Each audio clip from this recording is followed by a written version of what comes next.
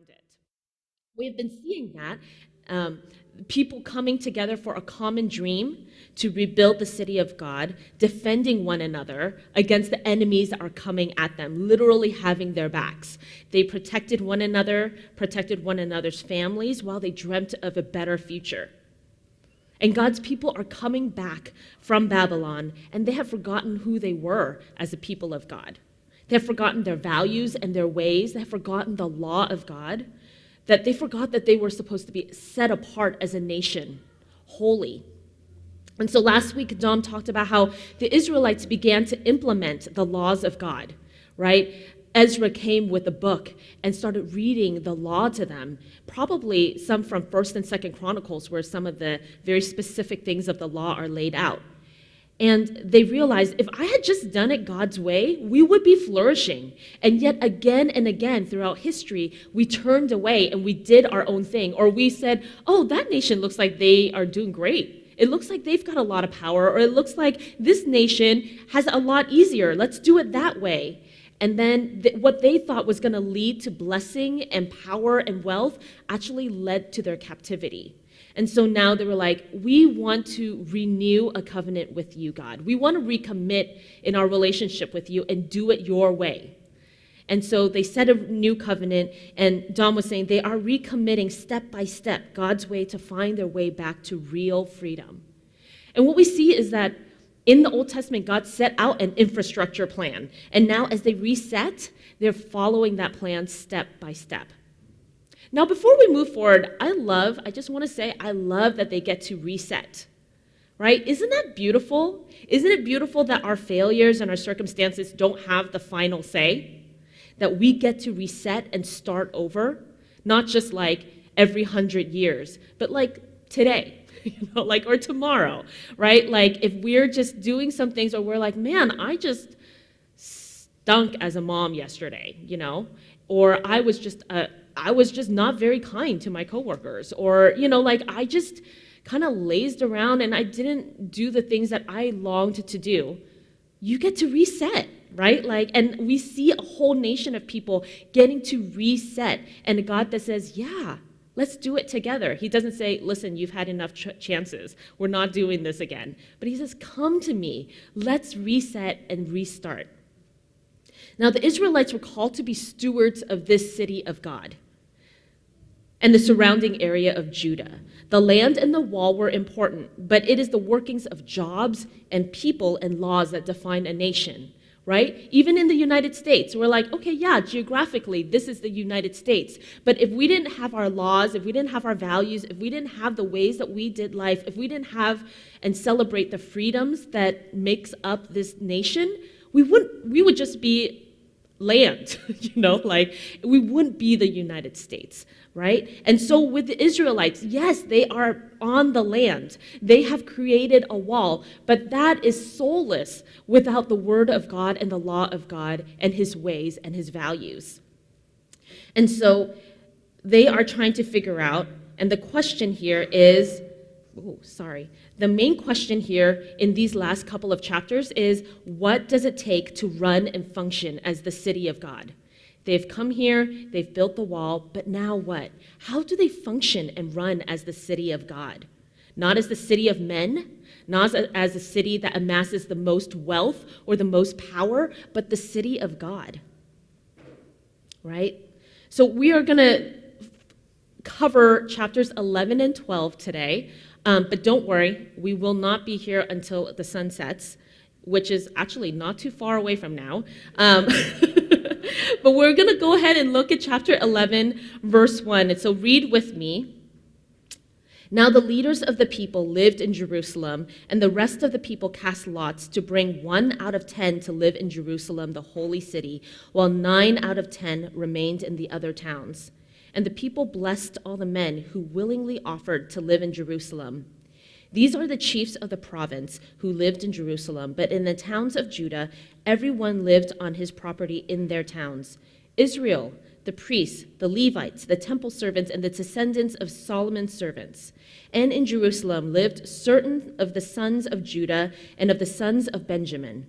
Of the sons of Judah, Athaiah, the son of Uzziah, son of Zechariah, son of Amariah, son of Shephatiah, son of Mahalalel, of the sons of Perez, and Maaseiah, the son of Baruch, son of Kol-Hoseh, son of Haziah, son of Adiah, son of Joarib, son of Zechariah, son of the Shalonite. All the sons of Perez who lived in Jerusalem were 468 valiant men. I need a drink of water after that. Whew.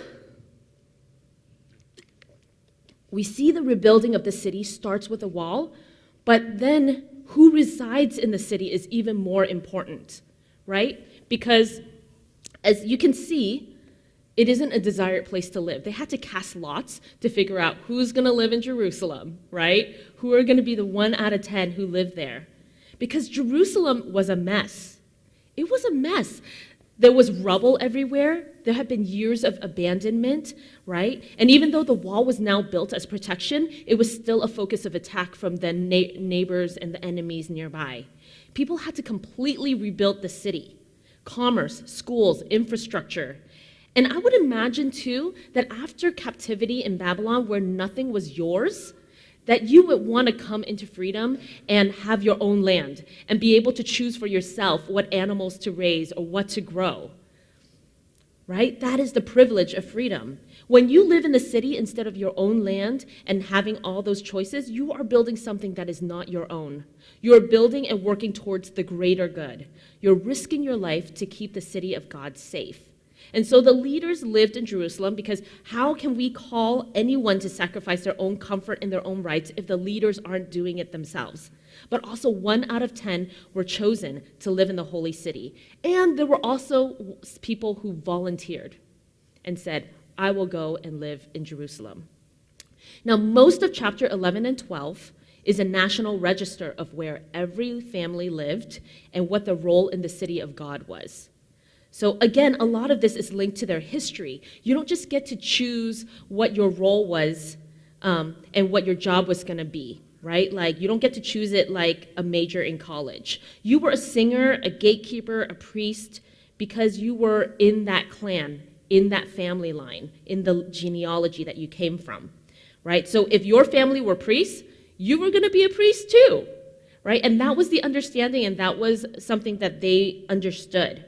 Now, whenever I see these lists of names upon names, I don't know about you, if you're flipping through scripture, you'll see like, oh, wow, 2 chapters of names, like of a lineage. This is the sons of da-da-da-da-da, and this guy begat this, whatever.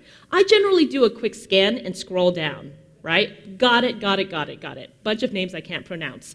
But these are individuals linked in history to the present, and they each had a role in the city of God.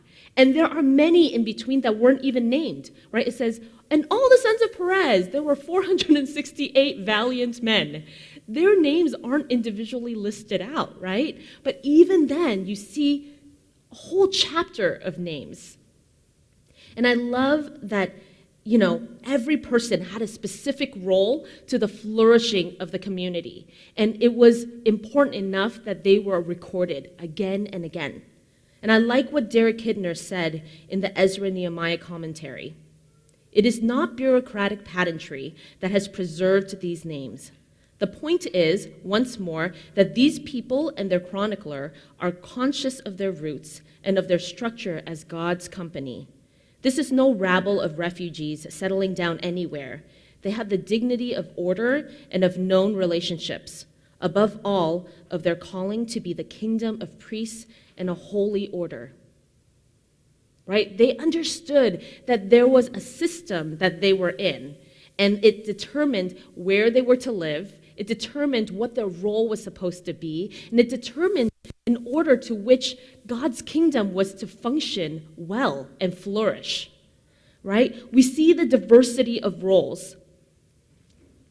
And I just want to talk a little bit, just briefly, about the Levites, right? Because we know that one of the clans, they were Levites. The Levites were the ones who had the job of knowing God's law and word.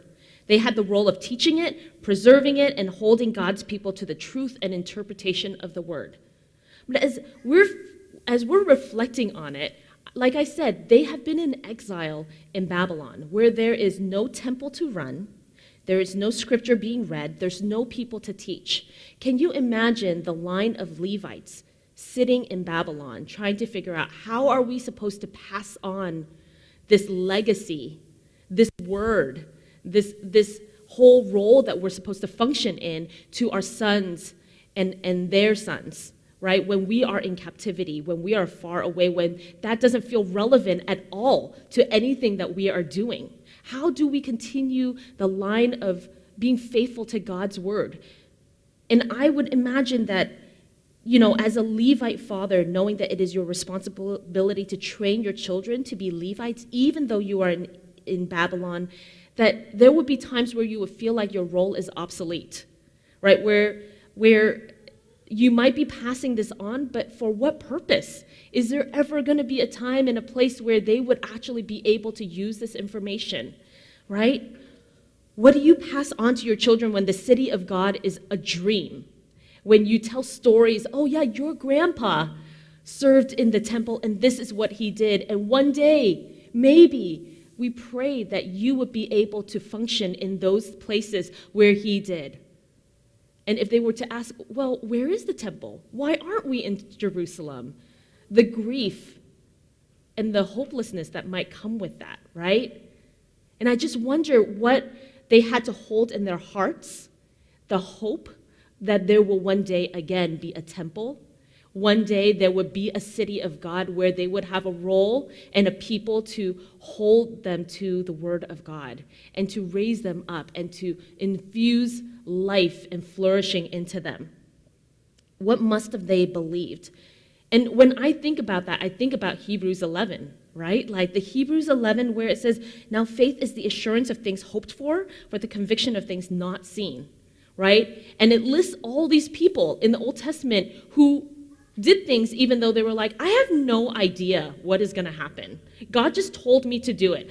I have no idea where I'm going, but God just told me to go, and I'm just going to hope that it's good, right? It says, for Abraham, by faith obeyed when he was called to go to a place where he was to receive that as an inheritance, and he went out not knowing where he was going. By faith, he went to live in the land of promise, as in a foreign land, living in tents with Isaac and Jacob, heirs with him of the same promise. For he was looking forward to the city that has foundations, whose designer and builder is God. Right? That faith like propels them to continue to act, to continue to move, because they want to believe that God's word is true. Right? And now Nehemiah and his people get to experience the city of God that does have foundations, that was designed and built by God, right? And I just wonder, like, as the Levites are coming back, they'd be like, we were born in Babylon. We only heard stories about this place. We have no idea what it actually looks like for us to lead in this place, but I'm just going to use everything that my grandfather passed on to me, and we're going to rebuild this together. We're going to figure it out together, right? The Levites have not been practicing this for years and years. They're just coming back like everybody else, right? Can you imagine every person having the role where, like, we're supposed to be singers, guys? What are the songs? Let's look for the songs that we're supposed to be singing. How do we dedicate the wall? Let's look for the songs, right? Everybody here is trying to figure out, how do we lean into the faith into the city of God that is being rebuilt, and how do we become the first people to rebuild it? Not really knowing what we're doing, not having history upon history, and we haven't been on job training here for like the last 20 years, right? Like we haven't been seeing this happen. We get to kind of figure it out as we go. And what kind of faith do they need to have to be able to do that, right? So anyway, we see the diversity of roles, right? Both in the backdrop, in the background of the people that are making things happen, and also in the forefront, like the Levites and the singers. All are needed and important. And whether or not they're named or grouped in their clan, no one is exempt from ministry. Everyone has a role, right? Ministry is just the work of God that we're called to. Whether or not we're volunteers or we're staff or we're lay people, we see here that everyone is called to ministry.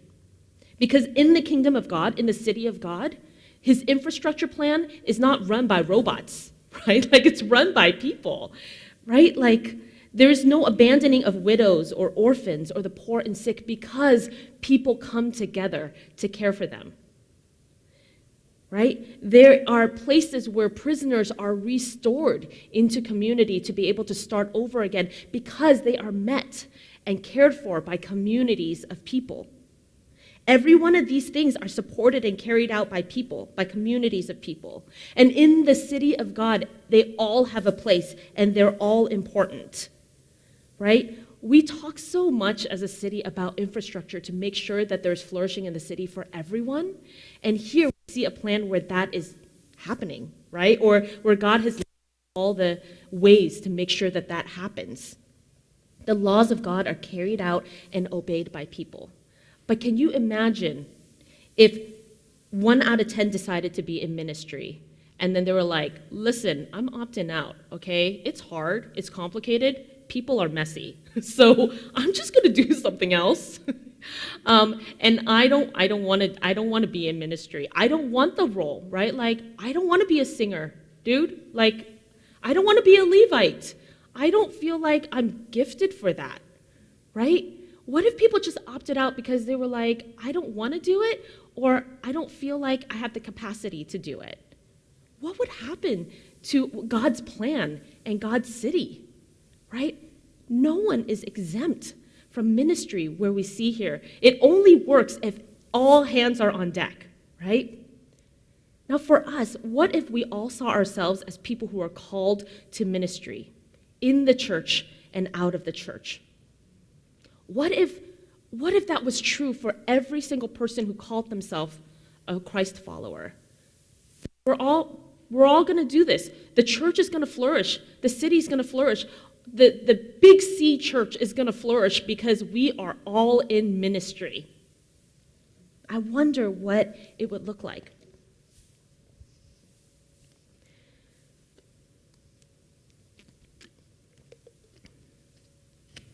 Now, the beauty of them moving forward in faith is that they aren't doing it alone, right? Like I said, earlier in Nehemiah, we see that they have been building the wall together in community, right? And we see a common unity, even though these people were very different in ways, right? They were from different clans. They didn't have a lot of overlap, other than the fact that they were all exiled in Babylon.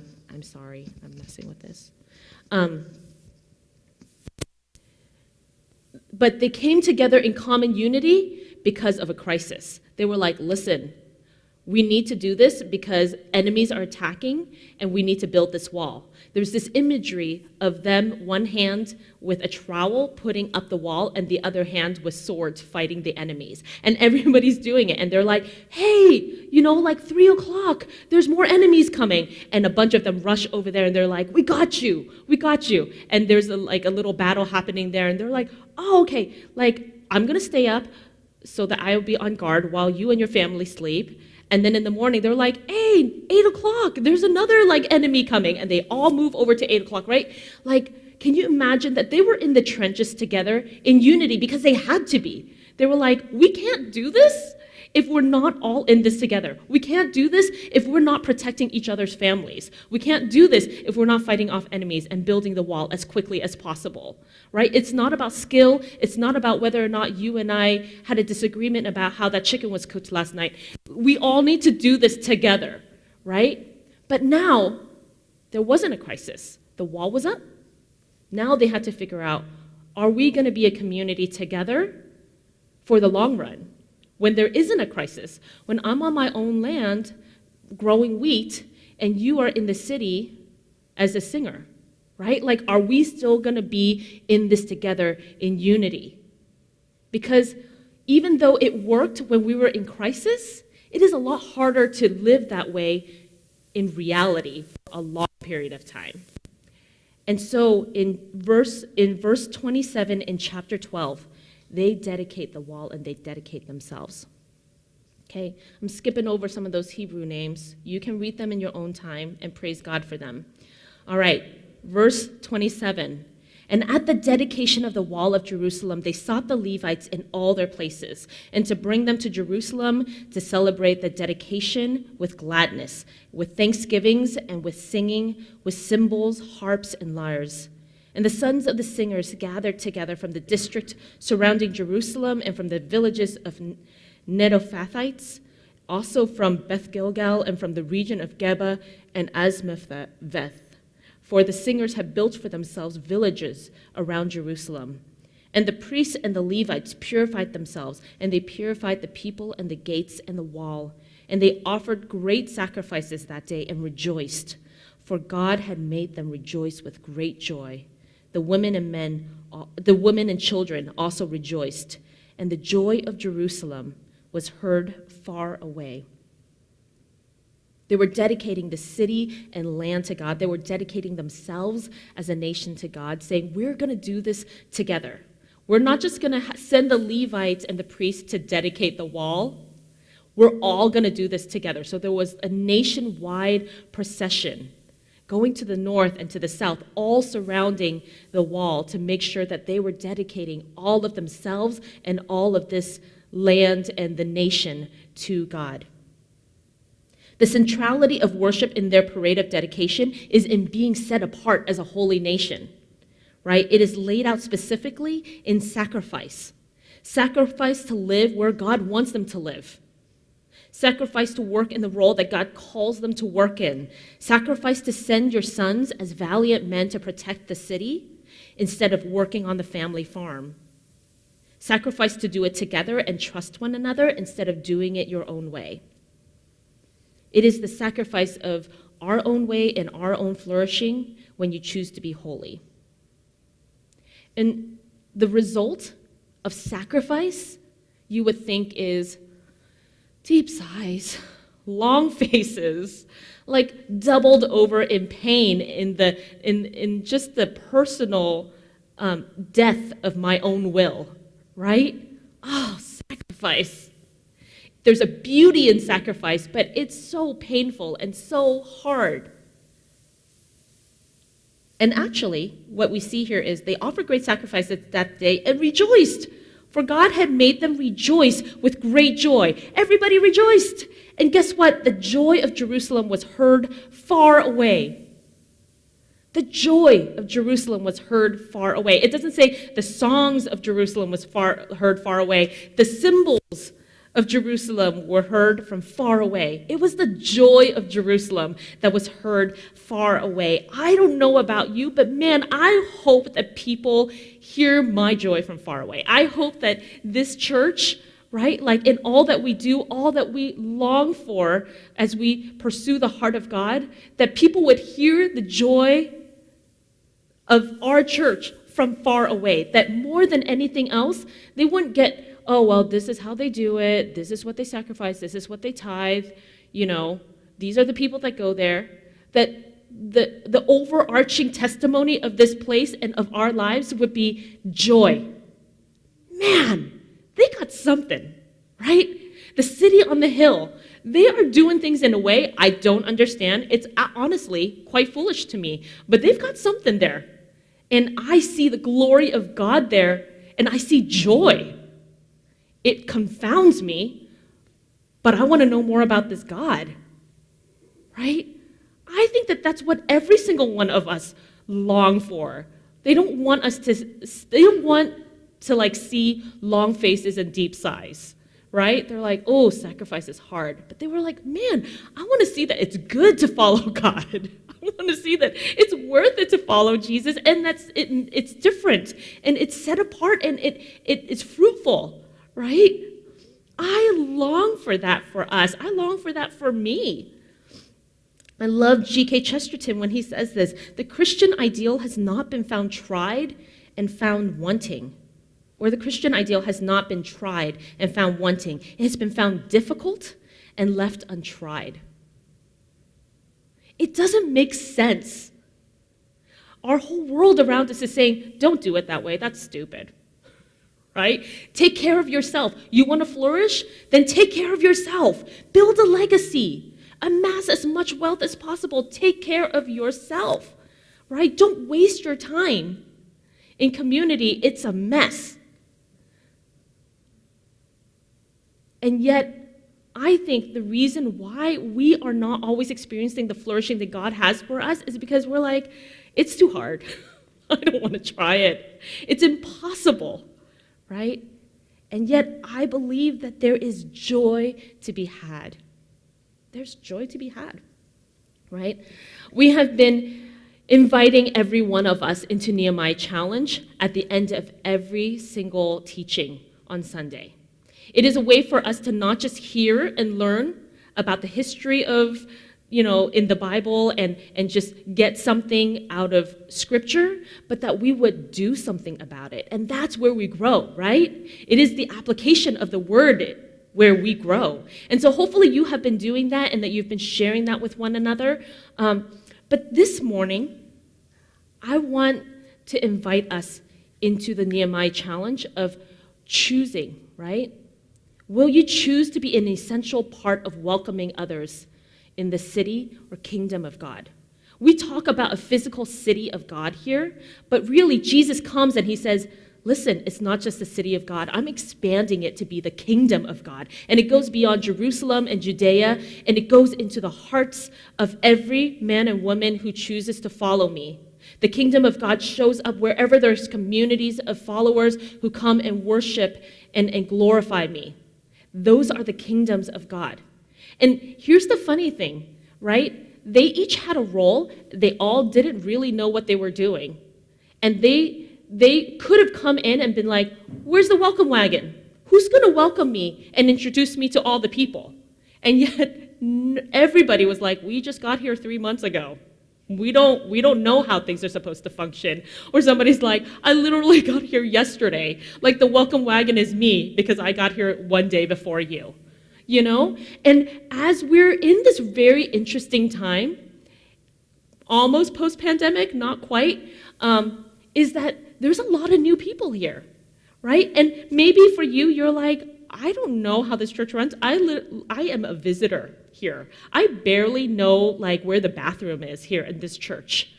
And yet, we're in this funny place where this church is new for all of us. Even if you've been coming to church for a while, and when we come in, whether or not you've been here for a while or you're newer, you're like, there's new people around me, right? I don't know everybody here. And that's part of why we have name tags, but even more than that, that's why we're each called to welcome one another, to feel welcome in this place, right? It is not the role of the 1 out of 10 to do that. We are all invited to be welcoming in this community and to welcome one another in this community. And so, will you choose to be an essential part in welcoming others in the city and kingdom of God here at this church? The challenge is very practical. We would love for every single person to sign up to greet in the morning on Sundays. We have 2 slots for every Sunday. I have until the mid-January. And here's what it would look like. You would come 10 to 15 minutes early. We'd say, hey, can you set out the name tags and just welcome people in this space and meet one another. If you have questions on where the bathroom is, I'll tell you, But really, the invitation is that we would all welcome one another in this space. So will you choose into that? And if you are online and you're like, I'm not going to be able to physically be there to greet, there are absolutely other ways to be hospitable on Zoom. And so if you would like to do that, would you send an email to Joel and say, yes, I will be willing to choose to welcome the city of God in our Sunday mornings. Okay, so those sign-up sheets are going to be in the back. I hope you guys all choose to engage in that way. And if there's a different way where you're like, I can't do that, I'm not usually here on Sunday mornings, but I would love to do that in another way, but help me brainstorm what that looks like, please join me in that. Anyway, let me just go ahead and pray for us. God, we thank you for the picture of the city of God.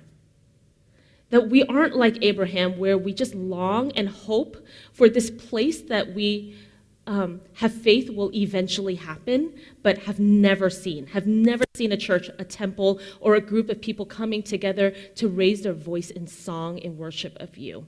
We know that feels That feels normal to us, right? To be at a church where that is happening, to see churches where that is happening. But God, I pray that you would help us to step in and make it our own, to see that this is our place and none of us are exempt from leading and being in ministry here. And so, God, would you show us what it looks like to sacrifice in joy? God, we pray for that joy. We pray for the testimony of joy from our lives and from our church and from the Big C church in the world. God, I pray that they would see the joy and be compelled and wooed by it. We pray this in your name. Amen.